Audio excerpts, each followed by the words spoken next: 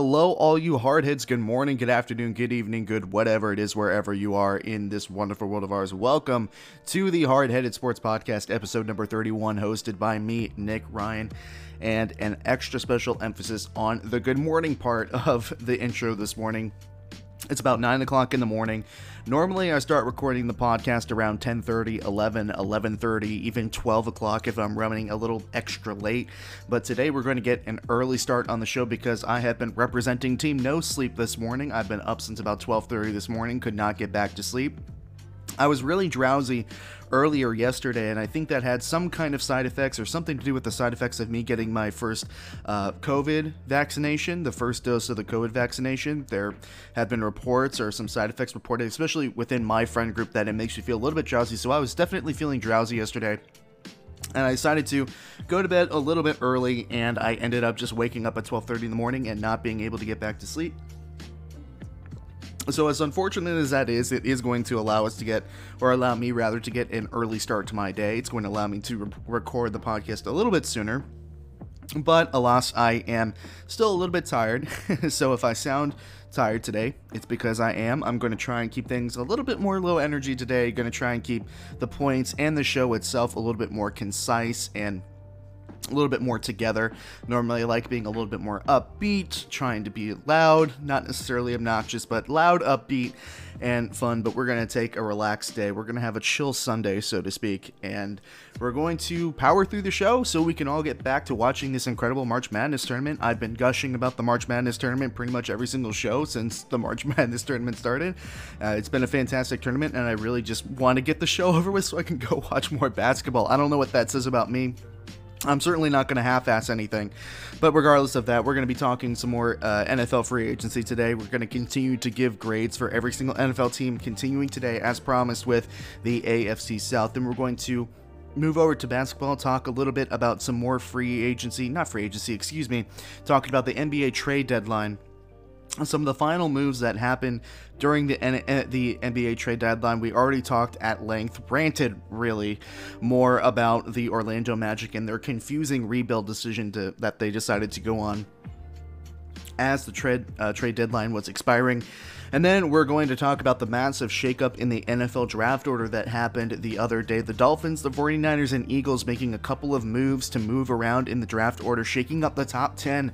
And now things are going to get a little bit interesting, ladies and gentlemen. We'll talk about what that means for not only the Dolphins, 49ers, and Eagles, but what that means for the rest of the teams drafting within the top 10. But first, today, we are, as promised, going to be continuing our grades for every NFL team's free agency, offseason moves, acquisitions, however you want to put it. We're going to be continuing that today, and that is what we're going to start the show with. So continuing to give grades for every NFL team's free agency acquisitions this offseason, now going to the AFC South. The AFC South was actually really interesting to research for this segment because both the Colts and the Jaguars had an enormous amount of cap space for this offseason, and very interesting to look at the difference in philosophy between those two teams. The Jaguars, of course, completely rebuilding, had close to, $71 million in cap space at the start of free agency. And the Colts, likewise, had about $35 million in cap space. And whereas the Jaguars were able to go on a little bit of a spending spree, the Colts decided not to do so as much. And I thought that was extremely interesting considering where these two teams are in their current franchise state. The Colts obviously nearly beat the Bills in the wild card round of the playoffs last season, and the Jaguars are rebuilding. And it's funny to me how the Jaguars were the team that went out and got pieces to try and obviously get themselves back in playoff contention, as opposed to the Colts that really just kind of re-signed a couple key guys and didn't make any further moves with the cap space that they had. So I found that extremely interesting. And while we're just talking about the Colts, let's go ahead and start with them. The Colts entered this offseason, as I said, being one of the few teams that had a lot of cap space, even with the depreciated salary cap, and that should be a huge win for the franchise, you would think. And many people, including myself, were thinking, okay, the Colts were a drive away from beating the Bills in that playoff game. This team is looking to be a Super Bowl sleeper next season, and if they can get a quarterback and get some more pieces, they can be real contenders. And they did get a quarterback, but a risky one, and they didn't really spend any of their money. They've lost a few key pieces, such as Anthony Walker at linebacker. He just signed with Cleveland, I believe, but they haven't really spent any money to fill holes elsewhere, especially on the defensive side of the ball. They did trade for Carson Wentz, as I said, which is a trade/signing, if you really want to count it as part of your free agency offseason acquisitions. It's something that's going to be debated and talked about on every sports show, every podcast from here to there for the majority of the offseason until we actually get to see Carson Wentz in a Colts uniform. We don't necessarily want to cast aspirations just yet as to whether that's a good signing or not. At most, we can say right now it's a controversial signing based on what he has done in the past few seasons. And then, of course, as I said, to begin the segment, they signed a few key pieces back with the Colts. T.Y. Hilton signing a 1-year, $8 million contract. Marlon Mack signing again. Xavier Rhodes signing a 1-year, $6 million. So they re-signed some of their key veteran players for 1-year deals. You know, this offseason for Indianapolis kind of reminds me as a kid when you would get your allowance from your parents, and your parents would tell you not to go and spend it all in one place. I'm sure most of us have heard that saying before. And now, normally that's good advice, but I think the Colts took it a little bit too liberally here. They did re-sign some key guys for cheap, but they didn't really add anyone when they're on the precipice of a strong playoff run, and I'm assuming that Chris Ballard is going to save that $39 million to re-sign some key players down the road. Quentin Nelson, Darius Leonard. I'm sure that that's money going to come useful in terms of re-signing those guys, but in terms of being in win now mode, which I think the Colts should absolutely be in win now mode, they didn't really do much this offseason, and that's why they're only getting a C+ in terms of their offseason free agency grade for 2021. Moving on to the Jaguars, the other team that I mentioned at the top of the segment. The Jaguars went into the offseason with the most cap space in the NFL at around $71 million, if I do remember correctly. And unlike their AFC counterpart in the Colts, they were unafraid to spend that money, and they got some quality players. Their biggest need was at defensive back and defensive end, and they got multiple players at both positions. Shaquille Griffin coming in from Seattle and Sidney Jones returning will help take pressure off CJ Henderson, who had an up and down year as a rookie. Sometimes he looked really good, sometimes he looked exactly like a rookie. So those two coming back, or rather Griffin coming in and Sidney Jones coming back, should help relieve the pressure off of Henderson to be successful right away. Rayshawn Jenkins with a 4-year, $35 million contract, not necessarily seen as a good signing. He hasn't really graded the best in his time in LA, especially among other safeties that were available in this free agency period, so maybe it's a scheme fit that Urban Meyer and Joe Cullen are going for here. I'm not sure, but I personally didn't find the signing to be particularly good, especially with who else was available on the market at this point. And the more important signing that I want to talk about here is Marvin Jones Jr. They got Trevor Lawrence, a number one receiver. This was probably one of my favorite signings of the entire free agency period. Actually, I think Chark and Jones have a chance to be an extremely dynamic duo. A really exciting duo to watch with Trevor Lawrence as the quarterback. And they also brought in Philip Dorsett to help replace Keelan Cole. So,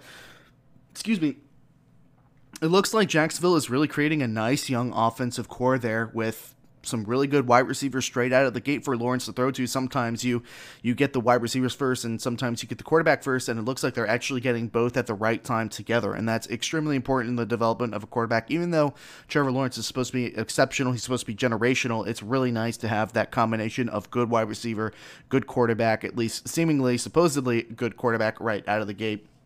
I don't agree with every signing that the Jaguars did, but they addressed key areas of the defense and got a receiver for Lawrence and have themselves set up really well to do a lot of the rest of the signing in the draft. The Jaguars get a B+. The Texans free agency class is probably the textbook definition of quantity over quality. Now, don't get me wrong, there are some really good signings here in additions to this team in the free agency class for Houston, but there's no substantial names.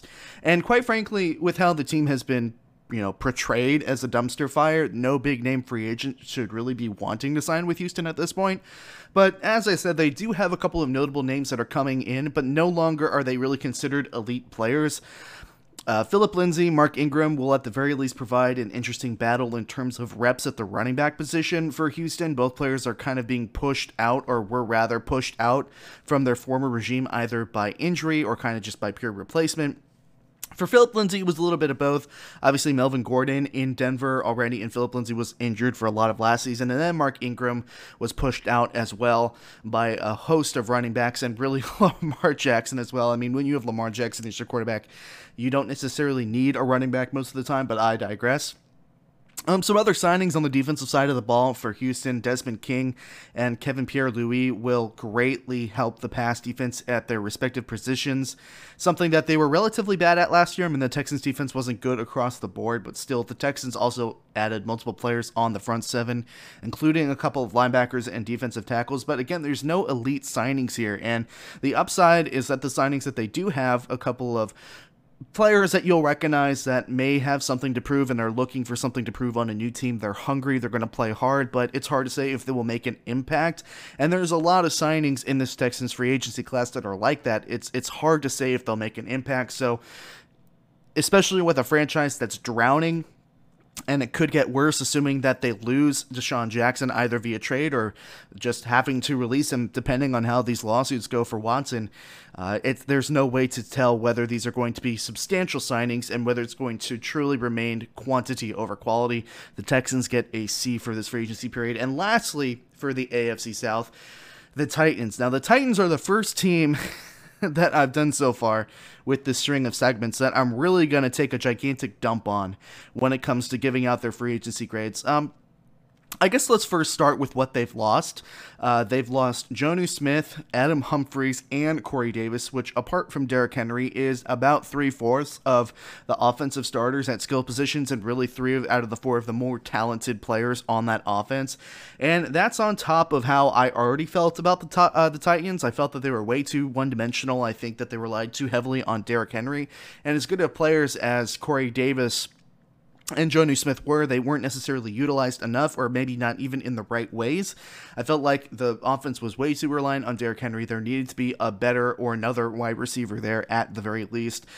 Now the tight end's gone, 2 of the major wide receivers gone, and the Titans defensively also released both their starting cornerbacks and their starting safety in Kenny Vaccaro. Now, they did sign Janoris Jenkins from the Saints to replace one of those 2 corners, but that's obviously, you're still losing one of those 2 starting corners, which were one of the better duos in the league at this point.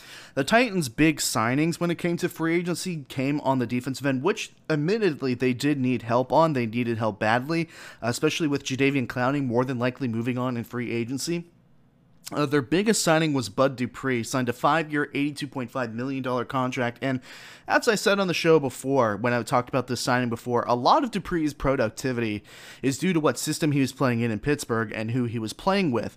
So he was the one person that I kind of identified as being a big-name free agent that I probably would have stayed away from. And I think the Titans just kind of completely ignored that. Not like they would listen to me or anything, of course not, but that's not the point. I feel like they took a look at his numbers and completely ignored the other part of the equation as to what kind of defense he was playing in. It was a blitz-heavy defense, playing apart from the player that got the most sacks in the NFL last season in TJ Watt. So I don't think that Dupree is going to be as productive in Tennessee as he was in Pittsburgh, and I think that this is probably going to end up being a bit of a bad signing at the end of the day. I hope he proves me wrong, but the way that I see at this point, I think it was probably an expensive, bad signing for Tennessee. And they did also pluck Denico Autry from the Colts, but in spite of that, the Titans have lost so many players and have done a really poor job of replacing them, and I don't really like the Bud Dupree signing, so I'm going to give the Titans a D+. And I'm sure that Titan fans are not going to be happy about that.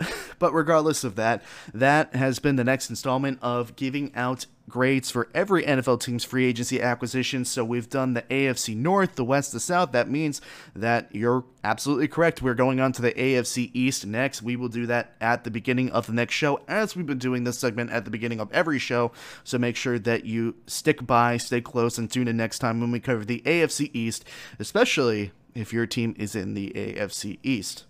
So we've already talked about the NBA trade deadline, or at least part of the trade deadline, earlier this week. And, well, let's be honest, it was more of a rant than it was a conversation about some of the trade deadline earlier in the week. We talked at length about how I felt the Orlando Magic were starting a really confusing rebuild. I felt like it was a panic rebuild. I felt like it didn't make much sense in the context of their season. I felt very much so like the Magic were blowing it up, kind of just out of panic. It's like, I guess, in a war when you feel like your information is going to get overtaken by the enemy, so you start burning documents, and then it's like, oh, here comes the reinforcements. And it's like, well, why did you burn all those documents? It's like, well, I thought we were going to be overrun. Yeah, maybe that's a poor example, but that's essentially how I felt about the Orlando Magic blowing up the farm and trading away everybody. And the more and more I thought about that deal, the more and more I kind of recognized that, well, the worth of that deal kind of depends on how you view the prospects coming out of college over the next few seasons. I don't think that the talent pool is necessarily that fantastic or anything to be excited about.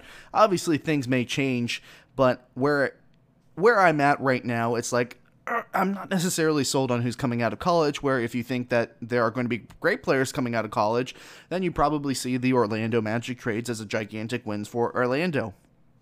But regardless of that, there were other trades that happened over the course of the day that I do want to quickly recap before moving on to the main topic for this segment. The Pelicans trade away J.J. Redick to the Mavericks. I'm not sure that this is exactly the piece that the Mavericks needed to get over the hump, but obviously Redick is a lethal shooter and is an experienced player, a good rental at the very least for Dallas. The Bulls get another big in Daniel Tice from Boston. Rajon Rondo is back in LA in a trade with the Clippers. The Hawks get Lou Williams. George Hill goes to Philadelphia. Norman Powell goes to Portland for Gary Trent Jr. and Rodney Hood. That one was a little bit confusing to me. Gary Trent Jr. and Norman Powell are more or less the same player, and obviously Rodney Hood is being moved along there. So I didn't necessarily get that trade in particular. I think they were probably just trying to free up space for a potential trade to, if they wanted to trade Kyle Lowry, which of course the Raptors did not end up trading Kyle Lowry.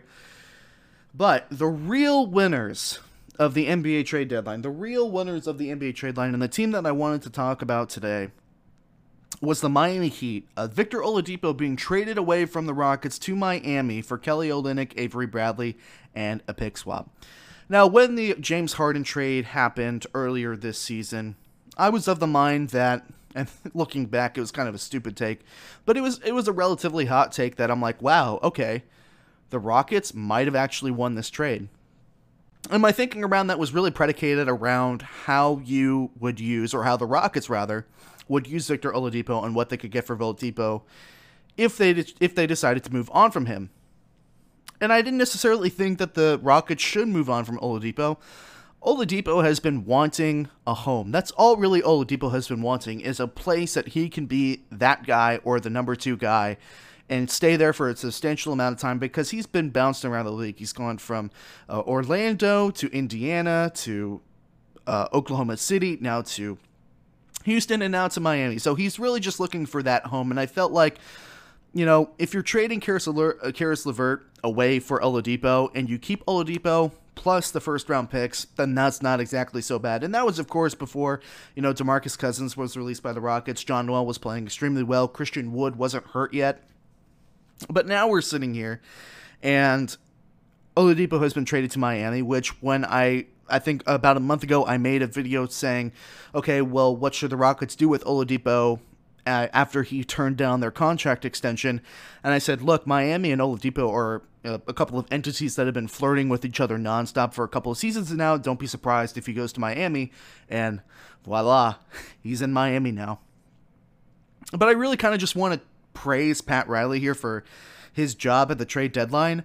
And, you know, if it wasn't 9 o'clock in the morning right now, I would love to give a large and loud round of applause for Pat Riley for being the godfather of basketball. He has done it again. Not only has he gotten Victor Oladipo, which will be a valuable addition to a team by itself, a team that really is starting to gel at the right time, a team that has multiple superstars or multiple players on the verge of superstardom. And not only are you going to add Victor Oladipo to that roster, but you were able to get him without trading away Duncan Robinson and Tyler Hero, which are your 2 young upstarts that are really I don't necessarily the young life and blood of the Miami Heat. And it's just really smart business by Riley. You're selling away Avery Bradley, who's been hurt most of the season, and you're selling away Kelly Olynyk, who has probably had one of his better seasons because he's gotten more playing time this season. So you're selling away Kelly Olynyk at a high point to be able to trade for Victor Oladipo, and you only have to give up the rights to your first-round pick. It's actually a pick swap. So not only do you have to not forfeit away that first-round pick and just, make it a pick swap, but you're trading away a player that you didn't necessarily need who was having a good season, and you're trading away a player that you signed during the offseason and has been hurt most of the season. And in addition to that move, Miami also traded Chris Silva and Mo Harkless to the Sacramento Kings for, I know I'm going to butcher his name, Nemanja Bjelica, I think his name is. Either way, the Miami Heat have really been in desperate need of a 4 or 5 to spread the floor and shoot threes. Now, Bjelica has had a disappointing season, so I mean the Heat are kind of buying low here. But he has the capacity to be a really good three-point shooter. He's down to I think 29% this season, but in the past two or three seasons, he's shot above 40% from three-point range. So that's a really fantastic addition for the Miami Heat. As soon as they traded for Bjelica, however, they kind of lost out on the LaMarcus Aldridge sweepstakes. I mean, LaMarcus Aldridge, although he's not that good of a shooter from three-point range, that's kind of like the idea of the role that LaMarcus Aldridge would have been filling in Miami. But regardless of that, and then the final piece to complete the trade trifecta for Pat Riley and the Miami Heat during this trade deadline was Myers Leonard to the Thunder for Trevor Ariza, which is obviously a great 3-and-D player, very experienced, very tough player. He's going to fit in, I think, to what the mold of what the Miami Heat are and what they want to be. I think he's going to fit right in. And when you look at all of this, and especially with the way that the Heat have been playing recently, they have lost their last two in a couple of close games. But you take that into account to how they've kind of rekindled their season from the jaws of life. I mean, they were 12-22 at some point. They were playing horrible. They've rekindled their season from the jaws of life, and now they're in a position to probably meet Brooklyn in the Eastern Conference Finals. Now, the Brooklyn Nets just added Aldridge since the Miami Heat decided to trade for Bjelica instead. So, I mean, the Nets just continue to become a basketball prowess, an unprecedented basketball prowess. But regardless of that, you need to realize what Pat Riley has done in Miami and give a metaphorical or an acknowledgement of how good these moves were by Pat Riley, and acknowledge how well he's been doing in that aspect of the business for so long. I'm not necessarily sure how exactly Victor Oladipo is going to fit in with Miami. I think that as far as pieces are concerned, Ariza and Bjelica are going to fit in better for what they're needing at the moment. But obviously, Oladipo is a borderline superstar when he's absolutely healthy, so it's going to be interesting to see how that develops over time. The real winner here is the fact that they didn't have to give up Hero, they didn't have to give up Robinson, and even if you don't get Kyle Lowry, I think Oladipo certainly is no scrub. You should definitely be happy about that. I also really feel like the Rockets are total losers in this. It's kind of like something that I hinted at beforehand, but essentially all that they've gotten in return for the James Harden deal is multiple first-round picks, which is nice. But again, as we started off the segment talking about the Orlando Magic, that value really depends on what you think the next couple of seasons are going to be like when it comes to college prospects. And for the same reason that I felt like, okay, the Orlando Magic are blowing up the bus and they're going to get all these draft picks for picks that might not be as talented due to what's going on in the world and how the college game is developing at the moment, you got to take a look at Houston in the same light and say, okay, for this massive James Harden trade, they've gotten Kelly Olynyk, Avery Bradley, and a couple of, draft picks that may not be as valuable if, COVID weren't happening in this world. And it's like, Houston kind of got fleeced. I mean, they didn't even get Miami's first-round pick. They got a first-round pick swap. I mean, Houston kind of got fleeced. Not as much as I, said beforehand, hey, Houston might have won this trade. That was really predicated on what they did with Victor Oladipo, and I'm not impressed with what they did with Victor Oladipo.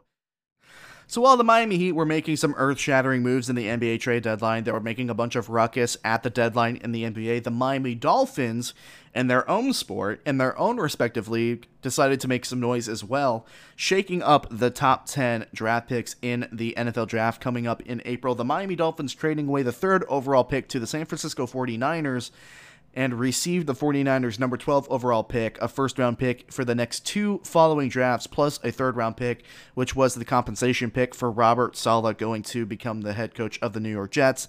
And then the Dolphins, not to be outdone by their counterpart in the city in the Miami Heat, said, we're not done. We're going to trade the 12th overall pick, plus their own first round pick next year to the Eagles to move back up to number 6, and I believe they swapped they swapped third round picks as well that year. So, in conclusion, Miami goes up to 6, San Francisco goes to 12 to 3, and Philadelphia goes from 6 to 12. You got it? Okay, good. So, there are a bunch of takeaways here for this gigantic upheaval of the first 10 picks in the NFL draft. A lot of takeaways here. And I guess the first one for me is, what a fantastic job by Miami. They probably were going to take a playmaker at number 3. They recognized, hey, there are teams that are going to need a quarterback, that are going to be desperate for a quarterback. We can absolutely get some value for our 3rd overall pick. They were more than likely going to take either Jamar Chase or Devonta Smith at 3. Those guys more than likely are going to be available at 6, which is where they ended up being. And especially with all the quarterbacks that are looking to be taken within the first 5 picks or so, fantastic move by Miami. And they confirmed a lot about the speculation that has been going on around the team recently. First of all, they are committed to Tua Tagovailoa. Second of all, they are committed to getting him some help. And what they've also done with this move is they've solidified their future in case they make an error. They have multiple first-round picks in the next 3 drafts. They have multiple second and third-round picks. I'm not exactly sure of the exact number, but they have multiple picks in the first 3 rounds for at least the next 4 drafts or something.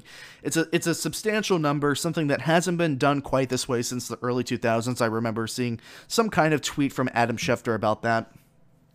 So a fantastic move by Chris Grier. I'm an absolute fan of what he's done with the Miami Dolphins, because remember, the Miami Dolphins were a 10-6 team last season. A 10-6 team that, if the AFC weren't so strong last season, they more than likely would have made it into the playoffs. And not only have they committed to their quarterback, not only do they appear committed to getting him some help, but if they make the wrong decision, they have multiple first-round picks in some subsequent drafts coming up in the next couple of years that can help rectify that mistake if it ends up being a mistake. Fantastic move, great way to play both sides by Chris Grier. And the 49ers, who have been looking to get into the top 5 for a couple weeks, reportedly. They were talking with the Falcons, they were talking with the Bengals, but they liked what Miami offered the most. And at this point, which is my second takeaway, they're absolutely taking a quarterback at number 3. There's no way that they don't take a quarterback at number 3. You don't pay this much to move up to 3 to take a skill position player or an offensive tackle. They must be taking a quarterback, which is very interesting considering that they were very vocal about Jimmy Garoppolo being their guy heading into the season. So what gives San Francisco? Is it faux pas? Is it smoke and mirrors? What's going on? I think more than likely they're trying to accomplish something like Kansas City did in 2017, where Alex Smith was the quarterback. He was the quarterback moving forward. Everybody thought he was going to be the quarterback. And Kansas City drafted somebody called Patrick Mahomes at, I believe, number 10 overall, which everybody was kind of like, oh, well, Mahomes has a lot of talent, but I don't know if it's worth it when you have Alex Smith. And then they traded Alex Smith, and a Super Bowl victory, a Super Bowl ring later, turned out to be the right decision. So you can definitely see your similarities there in terms of what the 49ers are attempting to do now in comparison to what the Kansas City Chiefs did later, if they don't end up trading Garoppolo, which, as they said, okay, Jimmy's our guy. If they don't end up trading him, that could exactly be what they're going for. Now, is it very likely that Garoppolo does get traded? Yes, but maybe not until next season.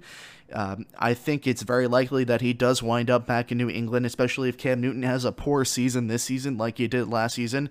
So very, very interesting to see what the 49ers do with their quarterback selection and what they're going to do with Garoppolo moving forward. I think, well, first of all, if they weren't comfortable with the multitude of quarterbacks that were available in the top 5, they wouldn't have made this trade to begin with.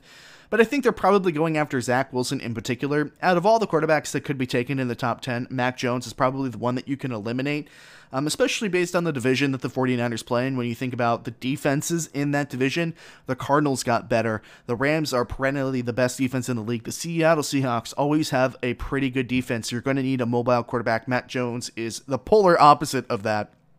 So really, you're focusing on Wilson, Lance, and Fields in that draft selection. And it all goes back to the revolving question that we've been asking, or the media has been asking for a couple of months now. What do the Jets do with number 2?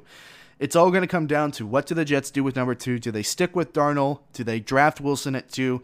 Do they do both? Do they draft Wilson and keep Darnold? Who knows? Joe Douglas isn't going to say anything. As I've said, he's not going to say anything. Douglas is not going to show his cards and right up until the draft starts. Not going to show anything.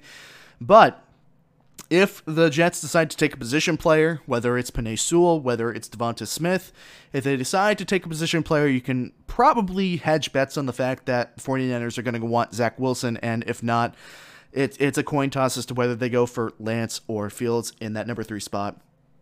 And then the third variable in this is the Eagles. I've been very hard on the Eagles recently. I've been very, very critical, actually. I've kind of dumpstered all over the Eagles recently, but I'm actually a big fan of what they've done here. And Howie Roseman has done a good job. Now, granted, they wouldn't have to be moving back in the draft if they didn't get rid of all their good players and the coach. And I can't even make it through praising the Eagles without talking about how much I dislike this offseason for the Eagles. But regardless of that, yeah, they're heading into a rebuild. You're going to need picks. They need an offensive tackle or a wide receiver. Jalen Reagor is looking like a bust at this point, although I'm sure he's going to need more time to develop. He was injured last year, but Philadelphia fans will tell you need a wide receiver, you need a tackle. You can get extra picks for the rebuild moving down the road, which they did, moving back to number 12. Fantastic voice crack, by the way, here, but we're not going to stop. We're going to keep going. Fantastic in getting more picks down the road. They're going to be able to get a really nice player that they're desperately going to need at number 12.